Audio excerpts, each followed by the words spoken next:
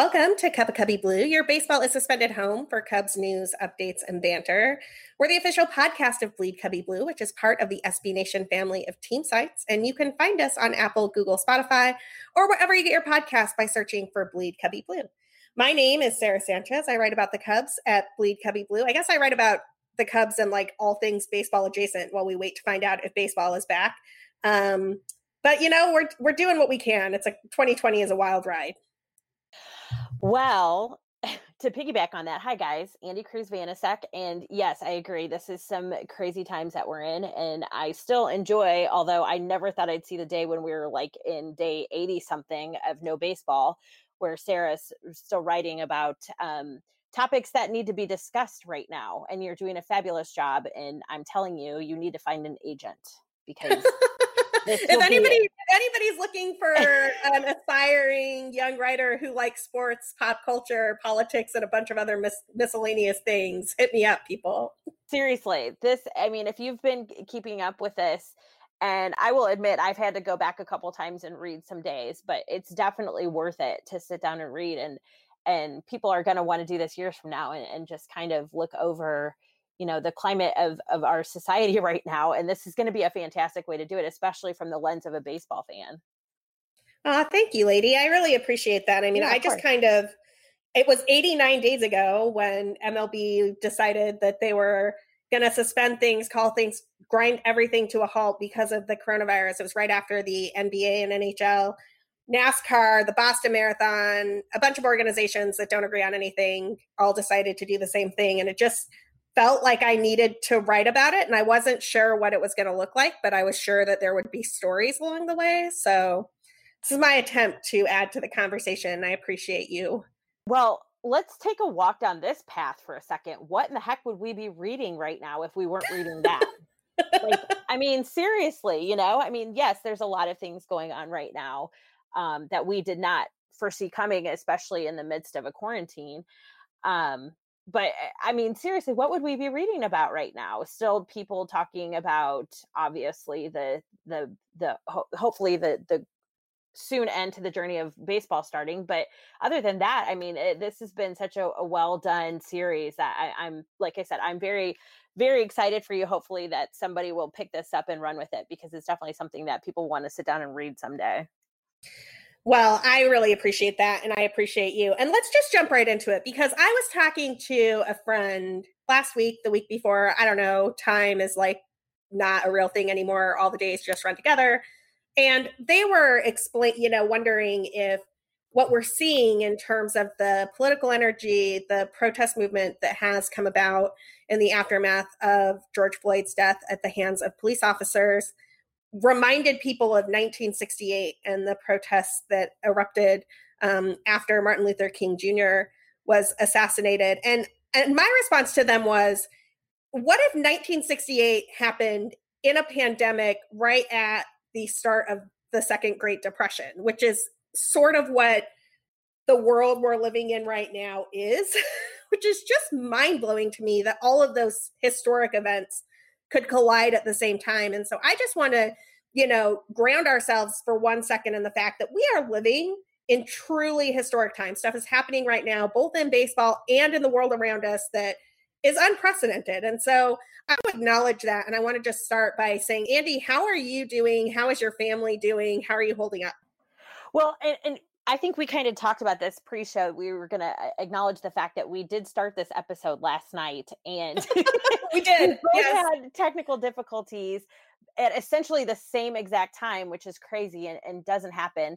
And so we had to start this episode over. So I'm going to tell my story again, because I think this is worth noting, that I am so desperate, and not speaking about obviously what's going on in society, but more speaking to baseball. I'll get to the other stuff in a second, but I am so desperate for sports that I turned on Spikeball on TV, and it is an amazing game. I'll keep it short this time. I think I gave way too much of an explanation last night when we tried this the first time, but Spikeball is a very cool sport. I highly recommend looking it up, and maybe not wasting minutes. I don't want to say wasting, but using minutes of your life to watch it on ESPN, but just looking at the concept of the game, because it is actually very cool. But this is what my consuming sports life has come to is that I was watching Spike Ball on ESPN last weekend because I was desperate for sports. That and cornhole. I was watching also. I was reminded last night. I was watching cornhole. We actually call it bags because here in this house, I don't really like the term cornhole. We won't touch that. But yeah, so that's where I'm at with missing sports. As far as the other things that are very, very important, I took my daughters to their first and second peaceful protest this past weekend, which was quite a journey and quite an experience. And something I'm very proud of. We actually have 2 more planned this weekend. It's not where I ever imagined I would be with my children in 2020. Let's just put it that way. And I was kind of speaking on this, and I think you can relate. And it's such a hard path to navigate because I've always identified as a person of color. So, and I know what I look like. I obviously don't to anybody that would like to judge a book by their cover. I don't look like a person of color, but I've always, identified that way. So this is such a hard path to navigate down because obviously I was raised in a very diverse family. So I know and I've seen, and so to be able to teach this to my children and have them walk for this cause and have them understand and have them really get a grasp on what is happening in our society, in our neighborhoods, in our communities, it's really, really important to me for them to know that, we're a different family, like I said, because I was raised very diverse and I try to keep my children's minds open to that. So, but sometimes I am guilty of not being completely open to things. And I will say, and I've read many St. Louisans that were born and raised here in St. Louis, this is a very different city. It's actually a lot more segregated than any other place I've ever visited or lived. And people will say, and will tell you that. I mean, people that have lived here their whole lives will tell you that. It's very hard raising children here, and especially raising children with open minds. And so where I live in the community I live in is very, very white. I will say that. So it's been hard, but there's a lot of promising signs. And I hope that a lot of people can agree with me that they're seeing the same things in their communities, because right now it is so important that we do what we need to do to keep things moving in the right direction.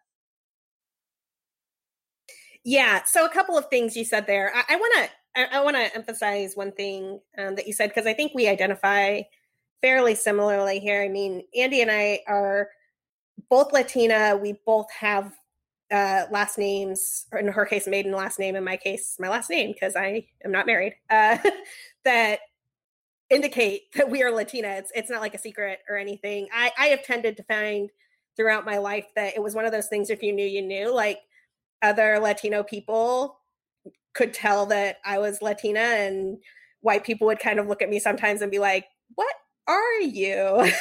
I'm like, that's great. Thank you. But my dad and Andy's dad didn't really have that luxury. I mean, they're very obviously Latino men. You can see it. And so I grew up watching, just different experiences that I would have seen if my dad looked different, or if my dad looked less brown.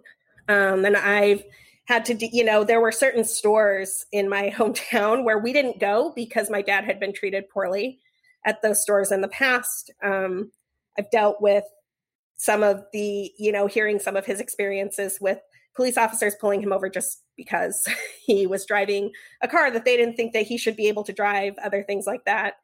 But I also recognize fully that I personally have had a different experience than he has had. And I live somewhere in between here. And I don't always get this right either. It's all uncomfortable and it's hard for us to talk about. But I did feel like in the last 2 weeks in particular, it was important to join the people who were marching and protesting and to be heard. And it was kind of crazy how that came about in my instance, because I've been very diligent. Like, if you've been reading The Diary of a Life Without Baseball, you know that I'm like super into like stay 6 feet away from me and wear a mask and be careful and don't get COVID and all this other type of stuff. And so if you had asked me at the start of this whole pandemic thing, hey, how are you going to like, what's the first group activity you're going to do outside of quarantine life? It would not have been march with, a few thousand people down Clark Street. But that's what it was. Like, I went to Wrigley Field, I guess it was last week. And a protest was starting at Wrigley Field. I wanted some of the pictures. And when I got there, I had to like catch my breath in my throat because the marquee said end racism, and it wasn't cycling with anything. Like, it was just, that was the statement. There were no ads, nothing else. And if you live in the neighborhood, you know anything about the Chicago Cubs, that marquee is basically an advertising board. It advertises Wendella, it advertises RumChata, it advertises Nuveen, like all the people who sponsor various things that the Chicago Cubs do. The one time that I've seen it not cycle like that before was in the immediate days after the Cubs won the World Series, where it said World Series champions and that's it. The other time it doesn't cycle is if there's a game, it will just say, Cubs versus Reds at 1:20 or whatever. It was stunning in a good way to see them put up that message and just stick with it, and to stick with it for days. The only time that they changed it in the few days that I was by there last week anyway, was on the day that George Floyd's memorial service was held in Minneapolis. And on that day, the marquee just said in remembrance of George Floyd. And so one of the things we're going to talk about here is how different teams have dealt with the historic moment we find ourselves in. Spoiler alert, most of them have not been very good. I will also say the Cubs' response, in my opinion, has not been perfect. In fact, Andy and I are both signatories on an open letter to the Chicago Cubs that is up on the Bleed Cubby Blue website right now. You can go read that. I would encourage you to, where we're asking for some more specifics in terms of what the team plans on doing. But I do want to give them credit for their use of the marquee. That is a historic platform that they have, and they used it well, in my opinion. Yeah, I mean, that is definitely, and I didn't know all those details until you said that. That's pretty amazing. And I think I would be taken aback by that too, because you're definitely used to seeing a certain thing, and to just have it sit there and be so, like, that's it. This is the, this is the tweet. This is the message. End racism. Like, that's it. That's very powerful. And for them to put something up like that, it's definitely a great start, but there needs to be more. There needs to be more. And I just want to be at Wrigley. Like, I mean, even to see that with my own eyes, that would be very, very cool. I'm just thinking about how it would feel to see it with my own eyes, and that makes me want to be there. I may just road trip up there.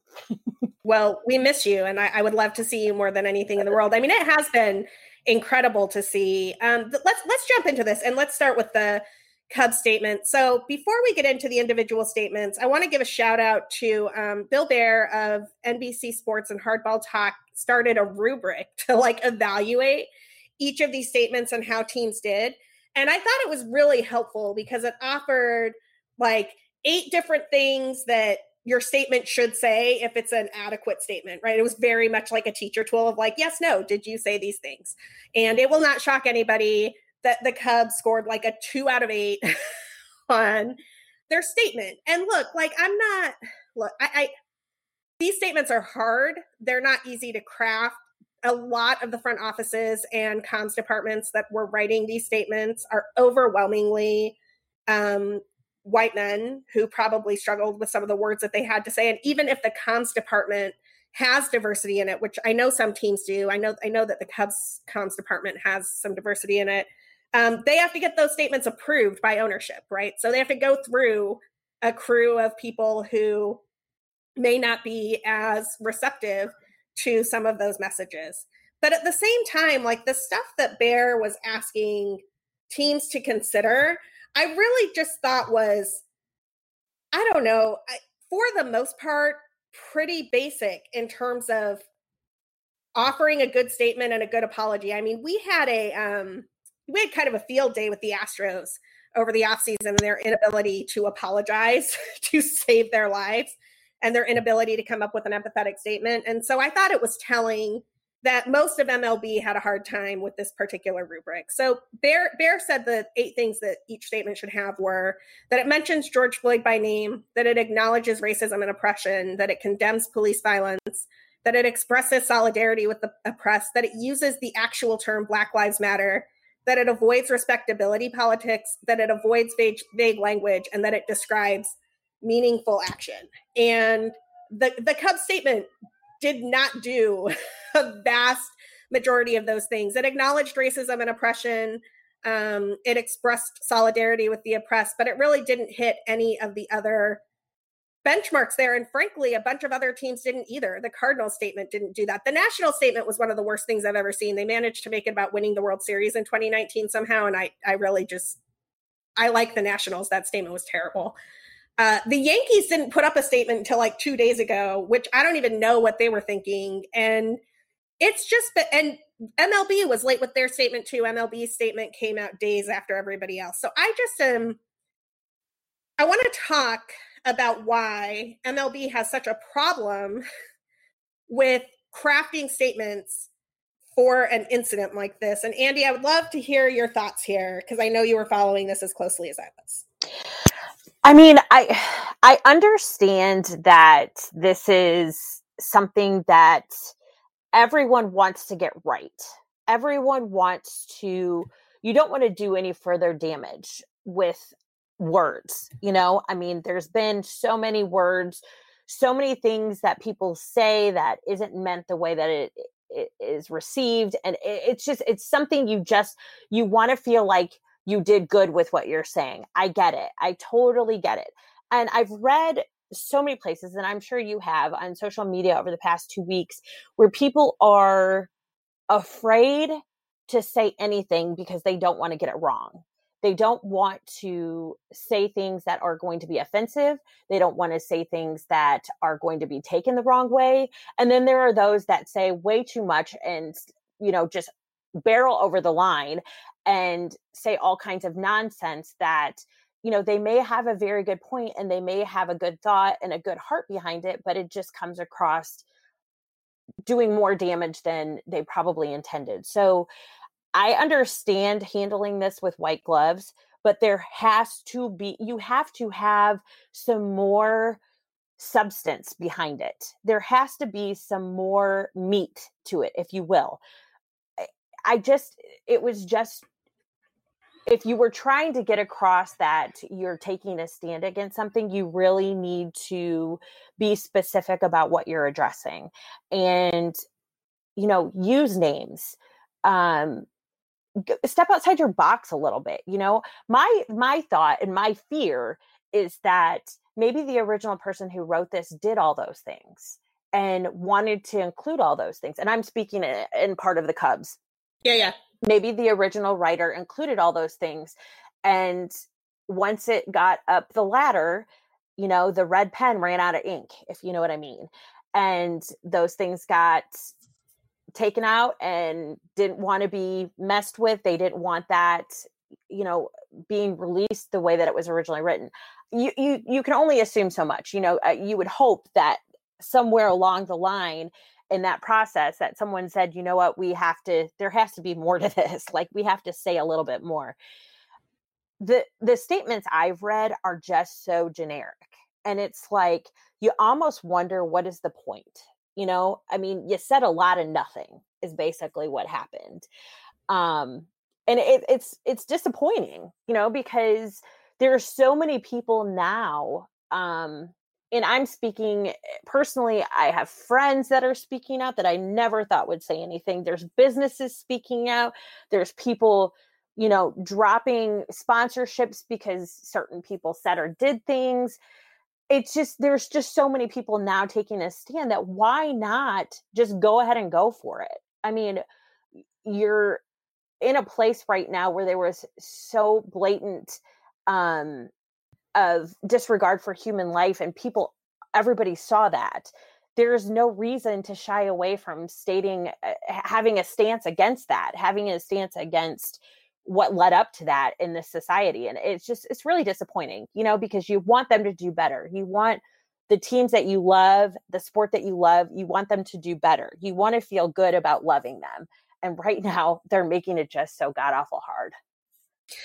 I agree with that. And I don't have a ton to add there, but I will say that the one thing that I was probably most heartened by that the Cubs did last week. And they didn't do this to a bunch of fanfare. Like they didn't have done a press release or cameras on this or anything like that. I happened to find out about it because I live in the neighborhood. And so when you live in Wrigleyville, you can sign up for Cubs community notices and they'll just tell you when things are going on, like if they're going to plow a certain road or if they're going to do trash pickup on a certain area, or if they're going to give early bird tickets to people who live in the neighborhood to an event at Gallagher Way, assuming Gallagher Way ever reopens. And so I just got an email notification from the Cubs saying, hey, we're doing a good food and supply drive for the south and west side of Chicago in partnership with Chicago Cares. If you live in the neighborhood, drop off some non-perishables. Here are some items that we need. And I thought that was awesome. I thought that hit the exact right spot. And I would like to see more of that. Theo Epstein did this interview with ESPN yesterday where he was very forthcoming about there not being enough diversity in the front offices that he's run, and that he is going to be more deliberate about trying to hire a more diverse staff so that he's hearing more voices. And I appreciate that. Like, I think that is the mark of a good leader to say, we didn't do this well, we're going to try to do it better. But I also don't want them to just get away with saying we're going to try to do better. Like, I think it's really important that you let people know the specific actions you are going to take and how they do good. So this letter isn't intended to like put anybody on blast. It's not intended to be, I'm so sick of everything being called, we shouldn't talk about that. It's political, stick to sports, yada, yada. I'm so sick of that. It is impossible to stick to sports at this moment in time, in my opinion. But it is, I'm glad they're taking these steps in the right directions. And I think fans deserve to know what the outcomes of those steps are. I think fans deserve to know the specifics. I think fans deserve to know their commitments in the next year, in the next 2 years, in the next 5 years. I mean, Andy, I know you read through this. We were talking about it before, but if Doug Glanville and Ken Rosenthal sat down with a bunch of former Black players from MLB to talk about their experiences on their teams and what racism looks like in baseball, and it is notable that it was former players. Because one of the things that they reference in the preface of the article is that no current player would have that candid of a conversation with them about this issue because it makes their clubhouse life too hard. And I just want people to think about what that means for the 7.7% of African-American players who play our favorite game. I mean, that is jaw-dropping if you think about that. And it's also breaks my heart, but at the same time makes my blood boil that is the reason that in 2020, Black players on teams that we love cannot speak up about this issue, something that they deal with on a daily basis. Because, bottom line is when they go home and take off that uniform, they're still Black. They still have to deal with this in other areas of their life. It's not just baseball. But the fact that they can't speak about it candidly because it would make their clubhouse life too hard, too difficult, it's disgusting. I mean, people just don't think about it because they don't have to. And it's time that we start thinking about it. 100%. So we're looking forward to hearing more about what the Cubs do. We're looking forward to hearing more about what MLB is going to do. We're also looking forward to hearing if there will be an MLB season in 2020. We're going to take a quick break for some sponsors, but on the flip side, we'll be talking about all things MLB owners and players negotiations, what you need to know about the offers that have been put forth so far, and whether or not there will actually be baseball to watch in 2020, or whether the Diary of a Life Without Baseball will just keep going on forever. But first, a quick break. All right, we're back. So I want to start this off by saying that from my perspective, the way this negotiation, and I'm doing air quotes right now, which is a terrible thing to do on a podcast because y'all can't see it, but this negotiation has been totally ridiculous and out of control. Because as far as I can tell, in March, when the season was suspended, the players and the owners came together and they agreed that the season would be shortened, but players would get their prorated full salaries, and that would be it. And then everything hit pause for a while, at which point it became clear that quite a few cities, if not all cities, were going to ask the MLB not have fans in the stands. And so the owners, realizing they were about to take a huge hit on gate revenues and concession sales and those types of things, went back to the players and said, actually, that time we told you we would pay you prorated salaries, we didn't really mean that. We would like to pay you less. Now, we have talked on this show before about some of the offers that MLB has put forward. But just to clear things up here, there have been 3 offers so far.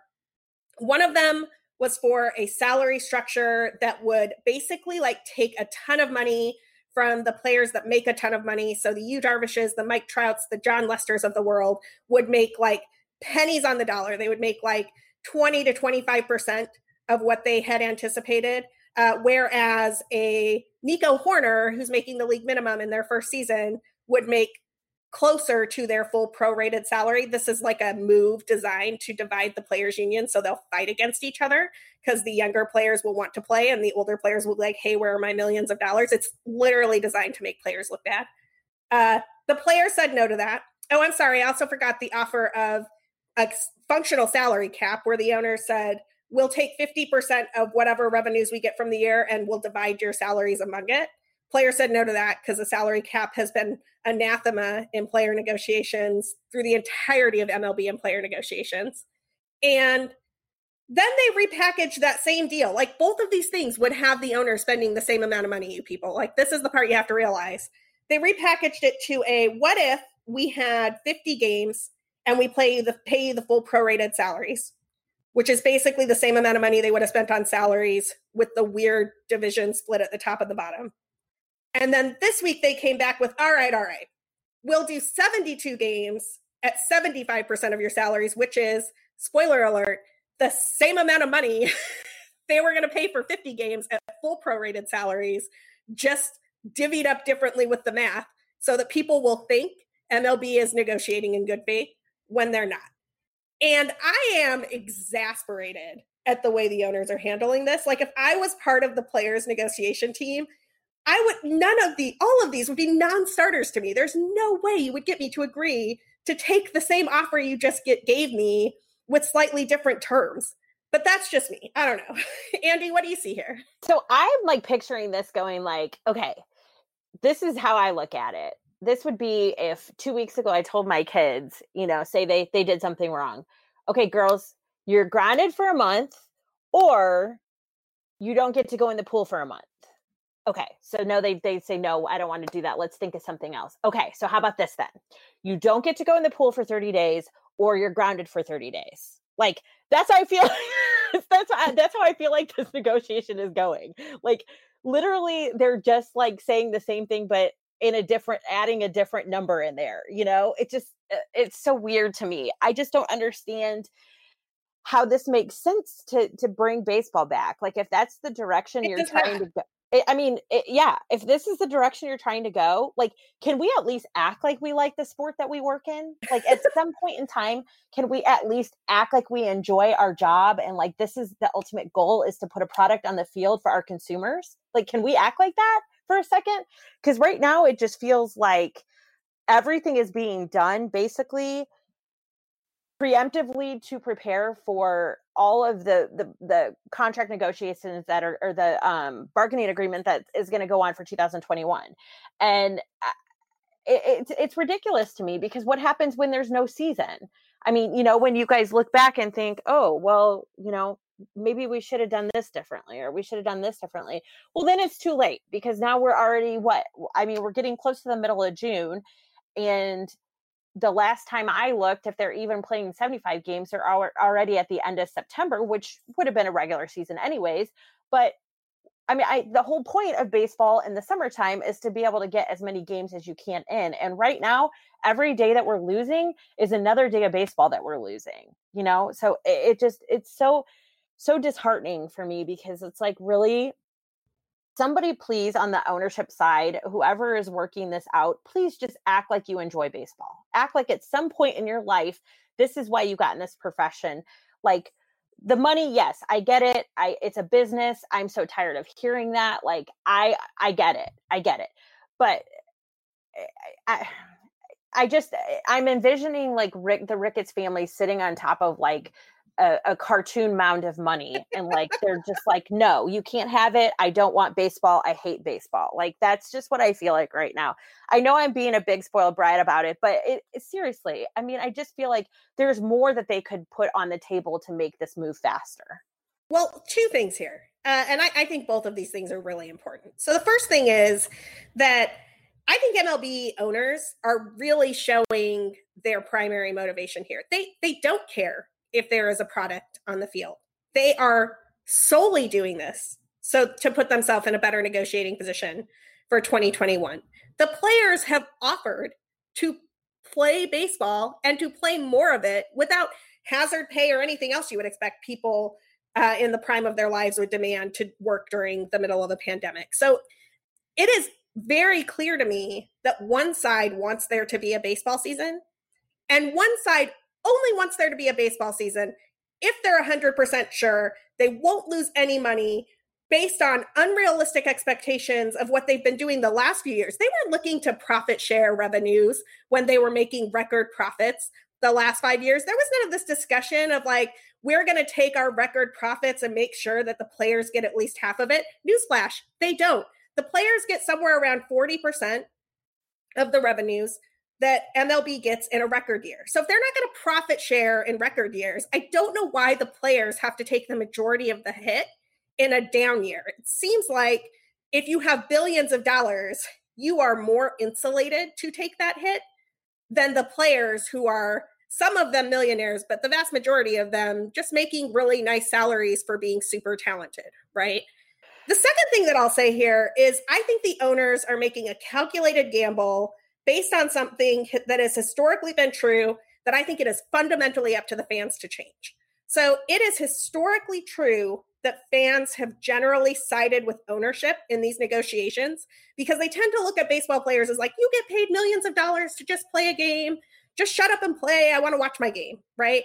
And they don't take into consideration the fact that players are talented labor sharing their product just like other workers. Like if you go out and you have to go out and do your job for a living in order to get paid for it, you're a worker. If you're a person who can take like your millions of dollars and just let your millions of dollars in investments make you money, you're not necessarily in that same group of like, I need to work for my money, right? And owners have long let that wedge between fans and players exist because it benefits them when they come to contract time, be like, oh, well, we can't give you this huge, huge, huge contract because that would be just way too much. We're going to give you this smaller one instead. And particularly on the eve of a collective bargaining agreement, they want the players to look as bad as possible. So they keep sending out these different trial balloons that are not actually new offers and are hoping that fans just get frustrated with the player saying, we're still going to reject the offer that we said was bad 2 weeks ago. Well, it's kind of funny while you were talking, I was just thinking about this because like I've seen a few people, and I know I'm sure you have too, on Twitter, defend the owners. And I don't understand that line of thinking at all, especially if you're a baseball fan. Like I'm going to start keeping receipts on these people because there are some tooth and nail defenders of owners on Twitter. And it's really surprising to me.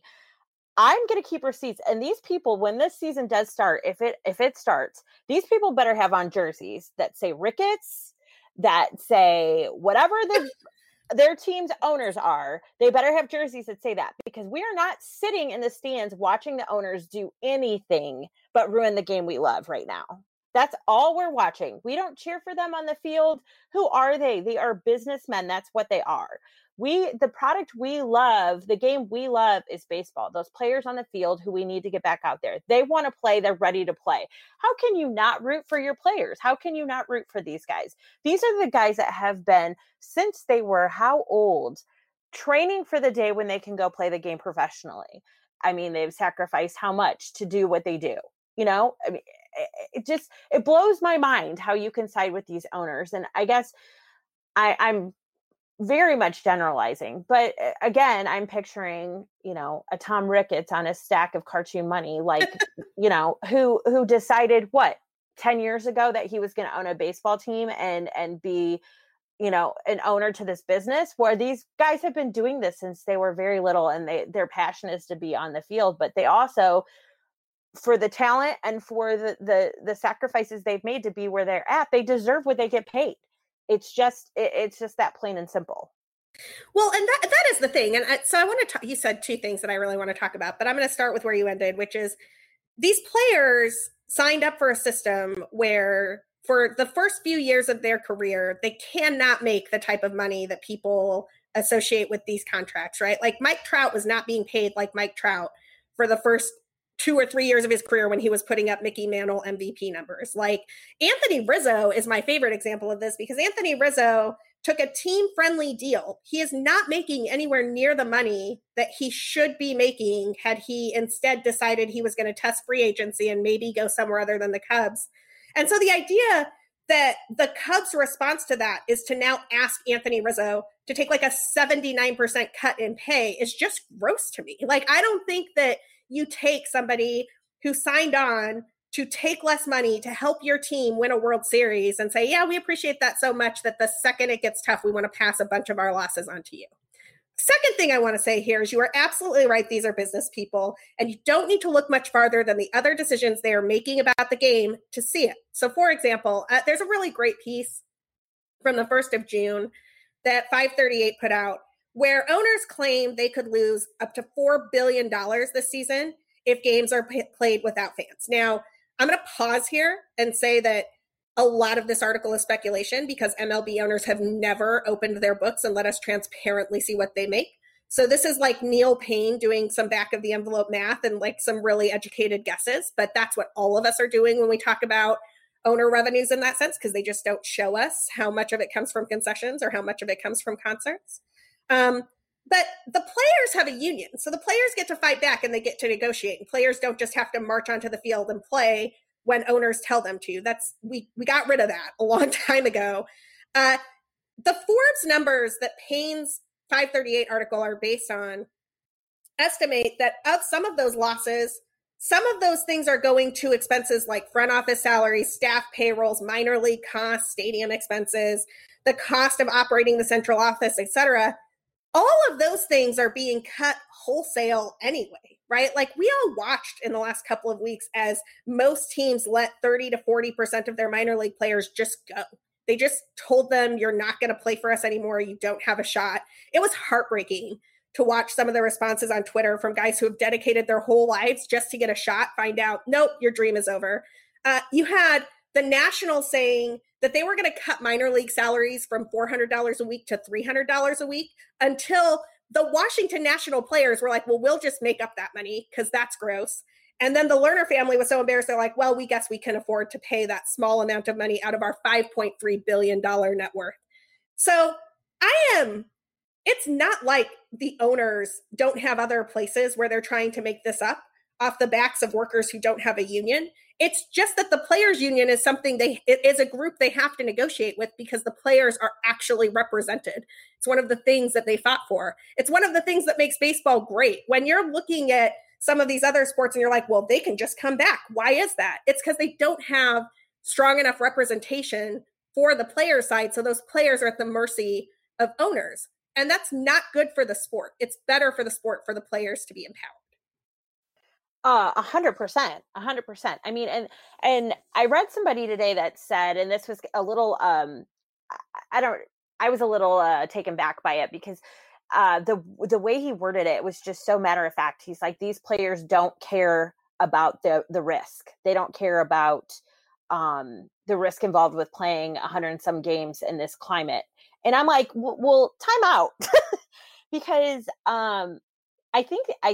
I don't think that you can say that. For one, that's such a general statement. And two, I mean, I think they very much are, you know, just in what I've read and what we've heard, I think they very much are making sure that people know that they care. Like you guys are asking us to play for already reduced salaries, a reduced schedule, and we're still doing that under the pretense that we're, you know, there's this pandemic that's happening around us, and we're still willing to do all of that. We very much do care, but we also love the game that we play, and we want to get back to work. So there's just so many different angles to this. And I mean, really the only angle that I can see and that I feel strongly about is that there needs to be baseball, and the owners need to budge, because they have, like you've said, they have way more room to be able to do that than what they're asking of the players. And it's all the things that have happened this year or season, however you want to look at it, as far as like letting minor leaguers walk. And that was an awful day to watch Twitter that day, because it was just so depressing. And to do that and not really, that was a solution, quote unquote, to one of their problems, it's just a little scary to think about what else they can do, as far as starting to abolish the game that we love. And abolish might be a dramatic word, but I mean, think about it. They basically just got rid of minor league baseball. So, for this season anyways, it's just alarming, and it's scary, and it boggles my mind that people would not side with the players on something like this. It makes more sense to think about it from their perspective than a businessman's perspective.